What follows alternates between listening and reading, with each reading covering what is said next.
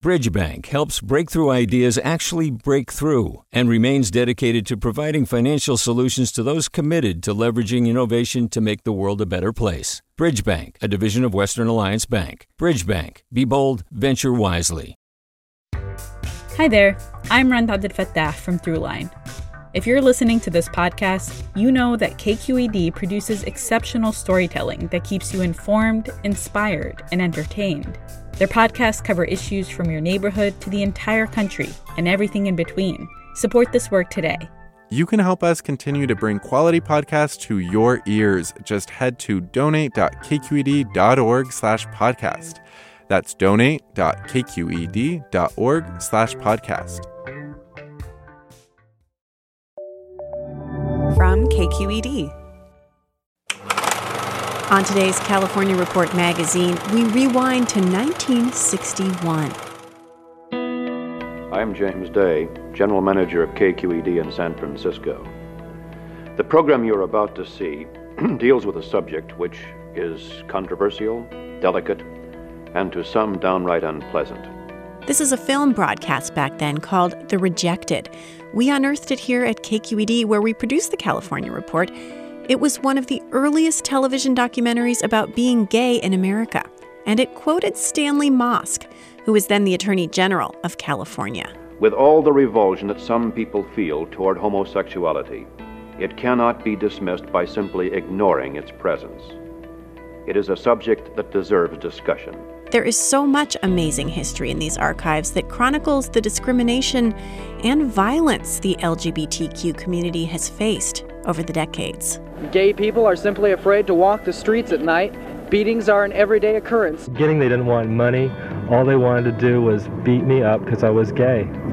Lesbian mother lives constantly in fear that she's going to lose her children. Because too long, gay people have been the prey. And the beginnings of the Pride movement.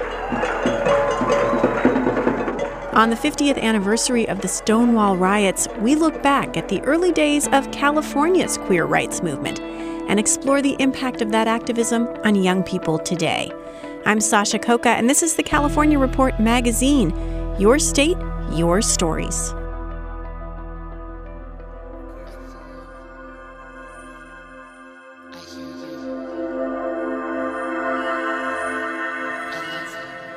I'm looking at my own shadow on a screen that's changing colors, and I'm hearing words like, I see you, I care for you, I love you.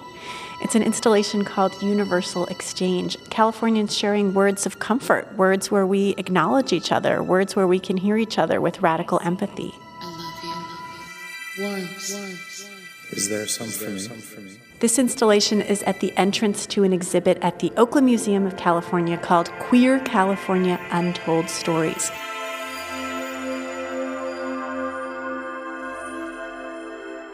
So I'm looking at this reproduction of a 200-year-old logbook that shows how Spanish priests reclassified California Native people who today we might consider transgender or non-binary. The priests baptized them with Christian names and, in many cases, forcibly regendered them. This logbook is from 1769, but this exhibit also includes the voices of Native LGBTQ people today here in California with a video. The subject of two-spirit doesn't come up in passing down from, my grandmother told me the story about the time she slept with Susan. Those sorts of stories don't ever seem to get passed down or asked by anthropologists. And one of the things I notice about this exhibit is that it doesn't just include the stories of the big cities, San Francisco and Los Angeles, but it also includes the voices of rural Californians. That brings us to our first story on our show today, which is about the town of Jackson in Amador County, and about how one family is challenging this historically conservative community when it comes to LGBTQ rights. Jackson is a quiet Gold Rush-era town with quaint brick buildings on its main street. Except when you walk into Rosebud's Cafe. This is a place that shouts its values from its bright green walls. It's got these huge family portraits, tons of posters and flyers announcing programs for the arts, supporting local homeless initiatives, and advocating for LGBTQ rights. At least half the customers here are from far out of town. We're from Stockton. Manteca. Monterey. Owner Mary Pulskamp says that's important because Rosebuds doesn't always feel the love from all of their neighbors. We're very grateful for city people coming out here. That's it. The big ranchers and the old families probably have blackballed us in some ways. We're outspoken liberals in this cafe, and the community that we live in has not been so forward in those ideas. For the series California Foodways, Lisa Morehouse tells us this place has become a refuge for people who don't always feel accepted, including Mary's own family. Rosebuds is like a beam of light. Mary's son Ty works the front of the house like he's done for nearly 30 years. I started on the cash register when I was 6 years old. It's like my sibling, Rosebuds. It's like the fourth child. Mary says the family really started supporting LGBTQ issues when her daughter Megan came out as a lesbian in high school. In this community, it was really scary. She worried her daughter would be bullied. But that was just the beginning. Because Ty stood out even more. There was the controversial neon pink baseball cap, the short hair dyed purple that provoked a teacher. She pulled me aside on the way out to PE one day and told me that I was ruining my life. I knew then that she was wrong. But what I didn't know was how her saying that would still be a part of my consciousness 30 years later. And that's obscene. I mean, I was just a fat little girl. I was just trying to be okay. Because he didn't know it then, but Ty is a trans man. Playing with his look, he learned about himself. There was a mohawk, clothes cut up and pieced back together, decorated with safety pins. For me, my parents giving us the room to express ourselves through our physical aesthetic was a matter of my survival. What else would I have done? If I couldn't cut my hair, I maybe would have been cutting myself. I have Ashley for 4. But since he was a kid, Ty's moved through the restaurant with ease and authority. Today, he's wearing a kilt, his full red beard braided. Were you up for Daffodil Hill this weekend? Awesome. Did you go already? One of the neat things about having grown up in a restaurant is that I was able to feel powerful. School never felt safe, and that's not healthy for our brains. As high school began, Ty knew he was attracted to women. Ty started the Gay-Straight Alliance at Amador High School, and it caused just an uproar in the community. It was just like, I did not go to Glee, okay? That was not my life.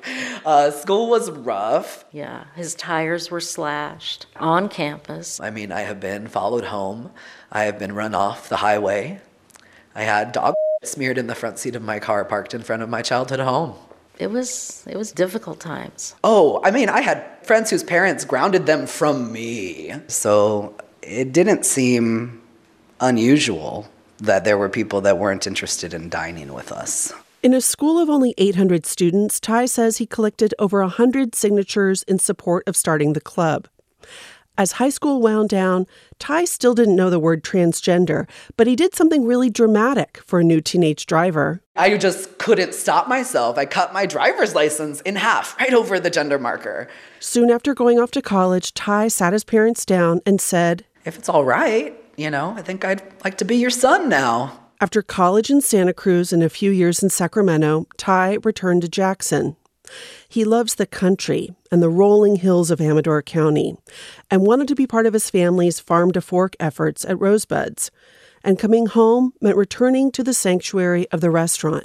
I have experienced a great deal of trauma at points in my life where my brain was still developing.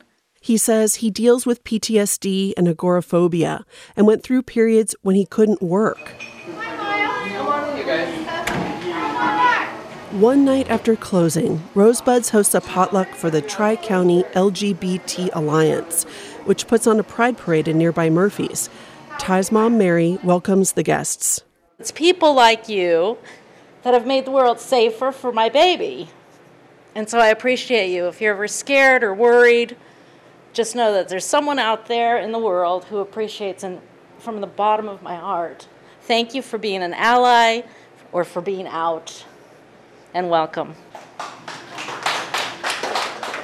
16-year-old Miles goes to the youth group Ty started in the region, but is attending the potluck for the first time. I'm basically here because, I think meeting a lot of people who are going through the same thing helps, develop, who I'm going to be when I grow up. Miles's mom is here in support, but struggling with pronouns. I love her to death, so, and... I'll keep correcting, don't worry. So whatever Miles decides to be, that's its choice. Her, his. I still have to get used to this. No worry, we'll get through it. With help from gatherings like this one at Rosebuds, Ty says that's what this space is all about. We try to use the bounty that comes through the cafe and reinfuse it right back into Jackson. You know, the saying, "we are the salt of the earth," I never understood what that meant. But it was explained to me to be that we have to flavor this space. Ty says no one should hold back their flavor. For the California Report, I'm Lisa Morehouse in Jackson. The kind of discrimination Ty felt as a trans person goes back deep in California history, and you can see that here at the Queer California exhibit at the Oakland Museum of California. So there's a lot in this exhibit that's really painful about queer and trans history. But there's also a lot of joy. So much cool stuff here. High heels from a famous trans woman named Miss Major. There are pictures of early drag groups. And there's this sparkly jacket that belonged to Sylvester. So what we're hearing right now is You Make Me Feel Mighty Real, which was a 1978 hit by Sylvester, who later became known as the Queen of Disco. And he was born in Watson, Los Angeles. He grew up in the Pentecostal church, which is where he learned to sing. And then he later came to the Bay Area. And I'm here with curator Christina Linden. Hi, Christina. Hi, thanks so much for joining us here. These are anthems that do make people feel excited and proud to be exactly who they are. Somebody feeling mighty real, and that's something that I think trans people today can relate to and identify a kind of lineage back into the past, even if it's in relation to somebody who might not have used the word trans themselves. Sylvester became an emblem of gay pride for people in California and around the country, as were his backup singers, the Weather Girls. They found their own fame with their 1982 #1 hit, It's Raining Men. It's raining men. Hallelujah, it's raining men. That was the song of the day, I tell you. It was almost like a theme song, an anthem. People just went berserk. That's Guy Clark, who's been selling flowers on the same corner in San Francisco's Castro district since these disco beats set the soundtrack for local queer empowerment. Hi, Guy. Hi. It's so nice to meet you. Surrounded by peonies and sunflowers, reporter Asala Sanapur joins Guy on a sunny San Francisco morning. He's dressed in head-to-toe neon and a colorful baseball cap patterned with, what else? Flowers. These are called daylilies. The color is so vibrant. I love these pink ones. And I think I got them because of Pride Week. Just in time for Pride. Yeah. Every day when I wake up, I'm so excited to get out here and just tantalize the community with these beauties. Guy's got the best flowers. You got to come to him. How you doing? Yeah. Do you see that little guy right there?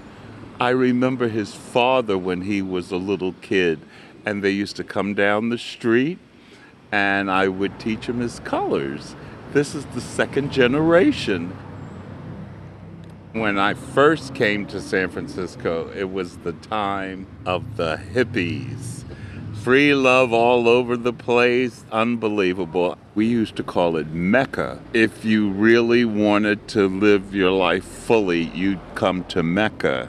You could be yourself here. You can't be yourself everywhere. It was like a home. AIDS was just starting to multiply. We had a paper here called the Bar Paper. Every week, people would look in it for the obituaries, and the obituaries went from like 1 inch to the whole page. They would come and they would say, "Guy, my lover's gone. Can you put together some flowers for the funeral?" And I don't have a lot of money, but I really want it to be beautiful. And I told them, we'll pull out all the stops. We'll make sure your lover gets to the other side in dignity and beauty. I just started doing one funeral after the next, after the next, after the next.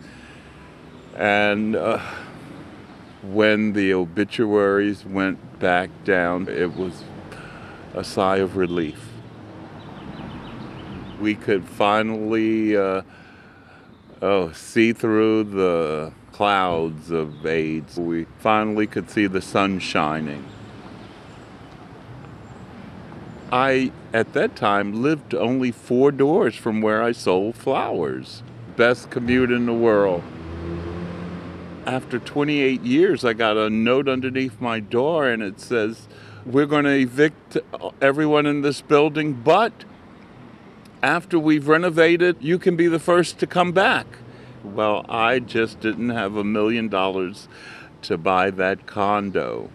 For a while, I was homeless. It wasn't that I didn't have money, but I couldn't find an affordable place to live anymore in San Francisco. When I was evicted out of there, I was so bitter. I was so angry. But now, it made me stronger.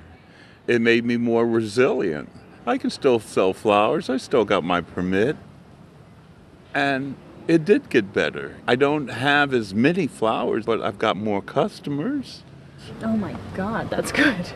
That's amazing. so wonderful. That's incredible. I bought a ukulele and I have a guitar, and I thought that it might be fun bringing my ukulele out here on the corner and singing a couple little songs.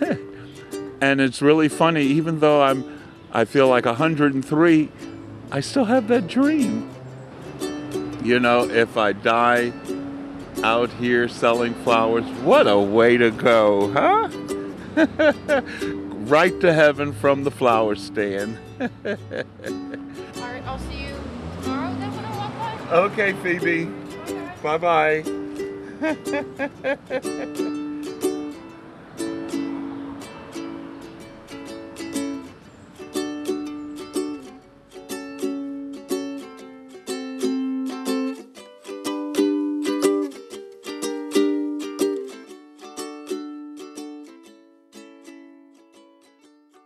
You're listening to the California Report magazine, a special show on the 50th anniversary of the Stonewall riots and the LGBTQ pride movement. California was a site of resistance to police crackdowns on the LGBTQ community. Even 3 years before Stonewall, in 1966, there was a historic riot at a restaurant in San Francisco's Tenderloin called Compton's Cafeteria, when mostly trans women and drag queens stood up to police. It was one of the first LGBTQ riots in U.S. history, and many people say it marked the beginning of transgender activism.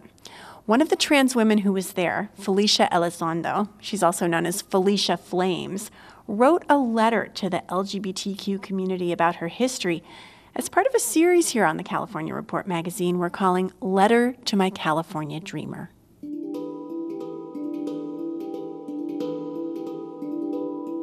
Dear LGBT community of the world, my California dream came true when I found out that I wasn't the only queer in the world. When I was in high school, around 62, 63, I came to the Tenderloin in San Francisco. I found a world that I never knew existed growing up in San Angelo, Texas. The Tenderloin was the gay mecca in the 1960s. People came here to start a new life, a new identity. We were jotos, sissies, queens, queers, lesbians, male hustlers, female impersonators, intersex. We were lost souls trying to understand what future was in store for us. We were out when queer was against the law. To survive, we had to turn to prostitution, sell drugs, clip tricks, robbing them when we were desperate, to buy food and pay rent. If we didn't have money, then we were on the streets. Compton's Cafeteria was the center of the universe for us. It was a place to unite with each other, to make sure some of us had made it through the night. What changed my life was when I went to see the Christine Jorgensen story. She had been in the Army and had the first sex change in 1951. I finally realized this is who I am. I didn't know how I was going to get there, but where there is a will, there is a way. I went from a little boy to transforming myself to the woman that I am today. I am now one of the organizers of a group of community members that started to make sure that our gay history would never be forgotten. We got a plaque put on Taylor Street to commemorate the Compton's Cafeteria riot, which happened 3 years before Stonewall. This plaque commemorates the 1966 Jane Compton's Cafeteria riot, where transgender women and gay men fought against police brutality.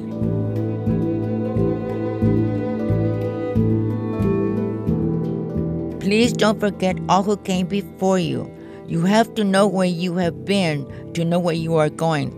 Sincerely, Felicia A. Elizondo, Felicia Flames.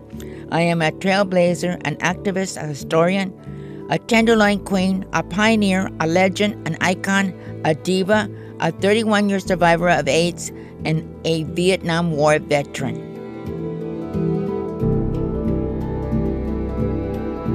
Felicia Flames' Letter to the LGBTQ Community, part of our series, Letter to My California Dreamer. We're back at the Oakland Museum of California, where so many of these little-known stories of LGBTQ history in California are on display. People were driven by a vision, not just to be accepted as lesbian and gay. That's photographer and lesbian activist Len Keller. She's got several beautiful photos here in this exhibit documenting Black lesbian activism in the Bay Area in the 1970s and 80s. Lesbians were fighting for women's rights. Most of us had come from different other kinds of movements, different kinds of progressive movements. We were trying literally to change the world. Len Keller's photographs really represent a women's culture, a lesbian culture in the Bay Area at a time when women's space really existed in a way that's different from what we experience today. Most lesbian bars are gone, but I also feel with an exhibition like this, there's an opportunity for a younger generation to learn about a more diverse set of stories.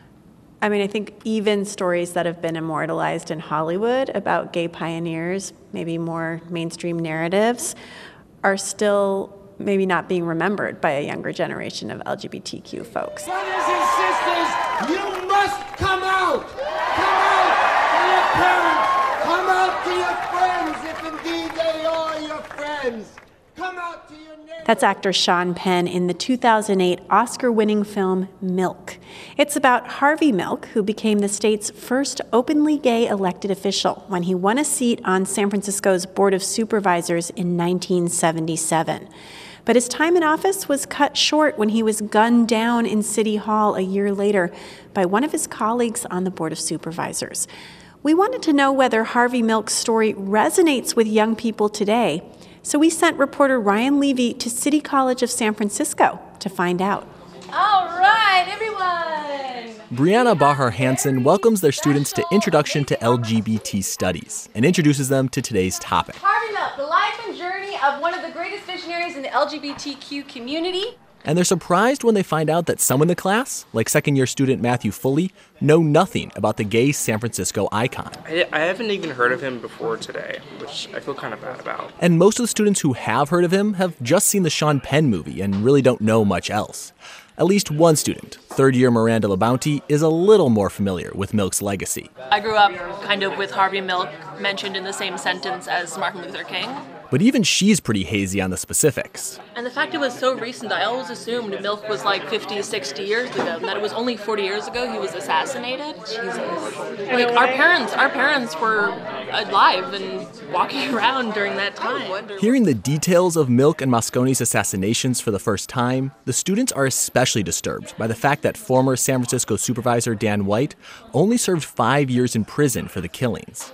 If Harvey Milk somehow killed Dan White and Moscone, he would be life in prison. But because it was a white cis straight man doing it, if it were a black guy or a trans person or even just a woman, like that person would be institutionalized or still in jail to this day. That last voice belongs to Michaela Kendrick, and she's touching on something that a lot of students brought up during the discussion: race and gender identity privilege, not just for Dan White, but for Harvey Milk too. This idea of intersectionality, the way that a person's sexuality combines with their race and gender and socioeconomic status and other identities, is something that young queer people talk about a lot, and it impacts how they view someone like Milk. I do connect with him in some sense because he is a hero, and I will never sit there and say that he's not a hero because he literally died for us. But at the same time, he comes from a different background, and I don't think he encapsulated everybody. LaShawn Purcell says he can connect with Milk because both of them are cisgender males. But for Purcell, who's black, that's where the similarities end. You know what I mean? There's a lot of other trans women of color that couldn't necessarily do what Harvey Milk did because of who he is. But even while they look critically at how Milk's privileges allowed him to do what he did, students like Michael Thomas still recognize the kind of impact Milk had. If it wasn't for him, this class wouldn't have been able to even be in college. That's a fact. And Milk also opened the door to a generation of LGBT elected officials in San Francisco who felt like they could be political players without hiding who they were. Student Miranda LaBounty notes that voters almost elected San Francisco's first openly gay mayor last year, former supervisor and state senator Mark Leno. Leno ended up coming in second, ahead of Korean-American Jane Kim, and behind London Breed, the city's first African-American female mayor. the fact that our election was between two women of color and a gay man, I don't know, that made me kind of happy. After class, I asked Professor Brianna Bahar Hansen why they thought the students, some of whom had never heard of Milk before, still seemed to feel a connection with him. Many people are living that experience where they're marginalized, they're vulnerable, they're not welcome within their spaces. Even here in San Francisco, there's been just some very heart-wrenching stories of not being accepted by families, and really the issues that Harvey Milk talking about in the 70s still so apply to their lives today. And because those issues of oppression are still present for these young people, Harvey Milk and his legacy still matter to them, even if they only just learned about him. For the California Report, I'm Ryan Levy.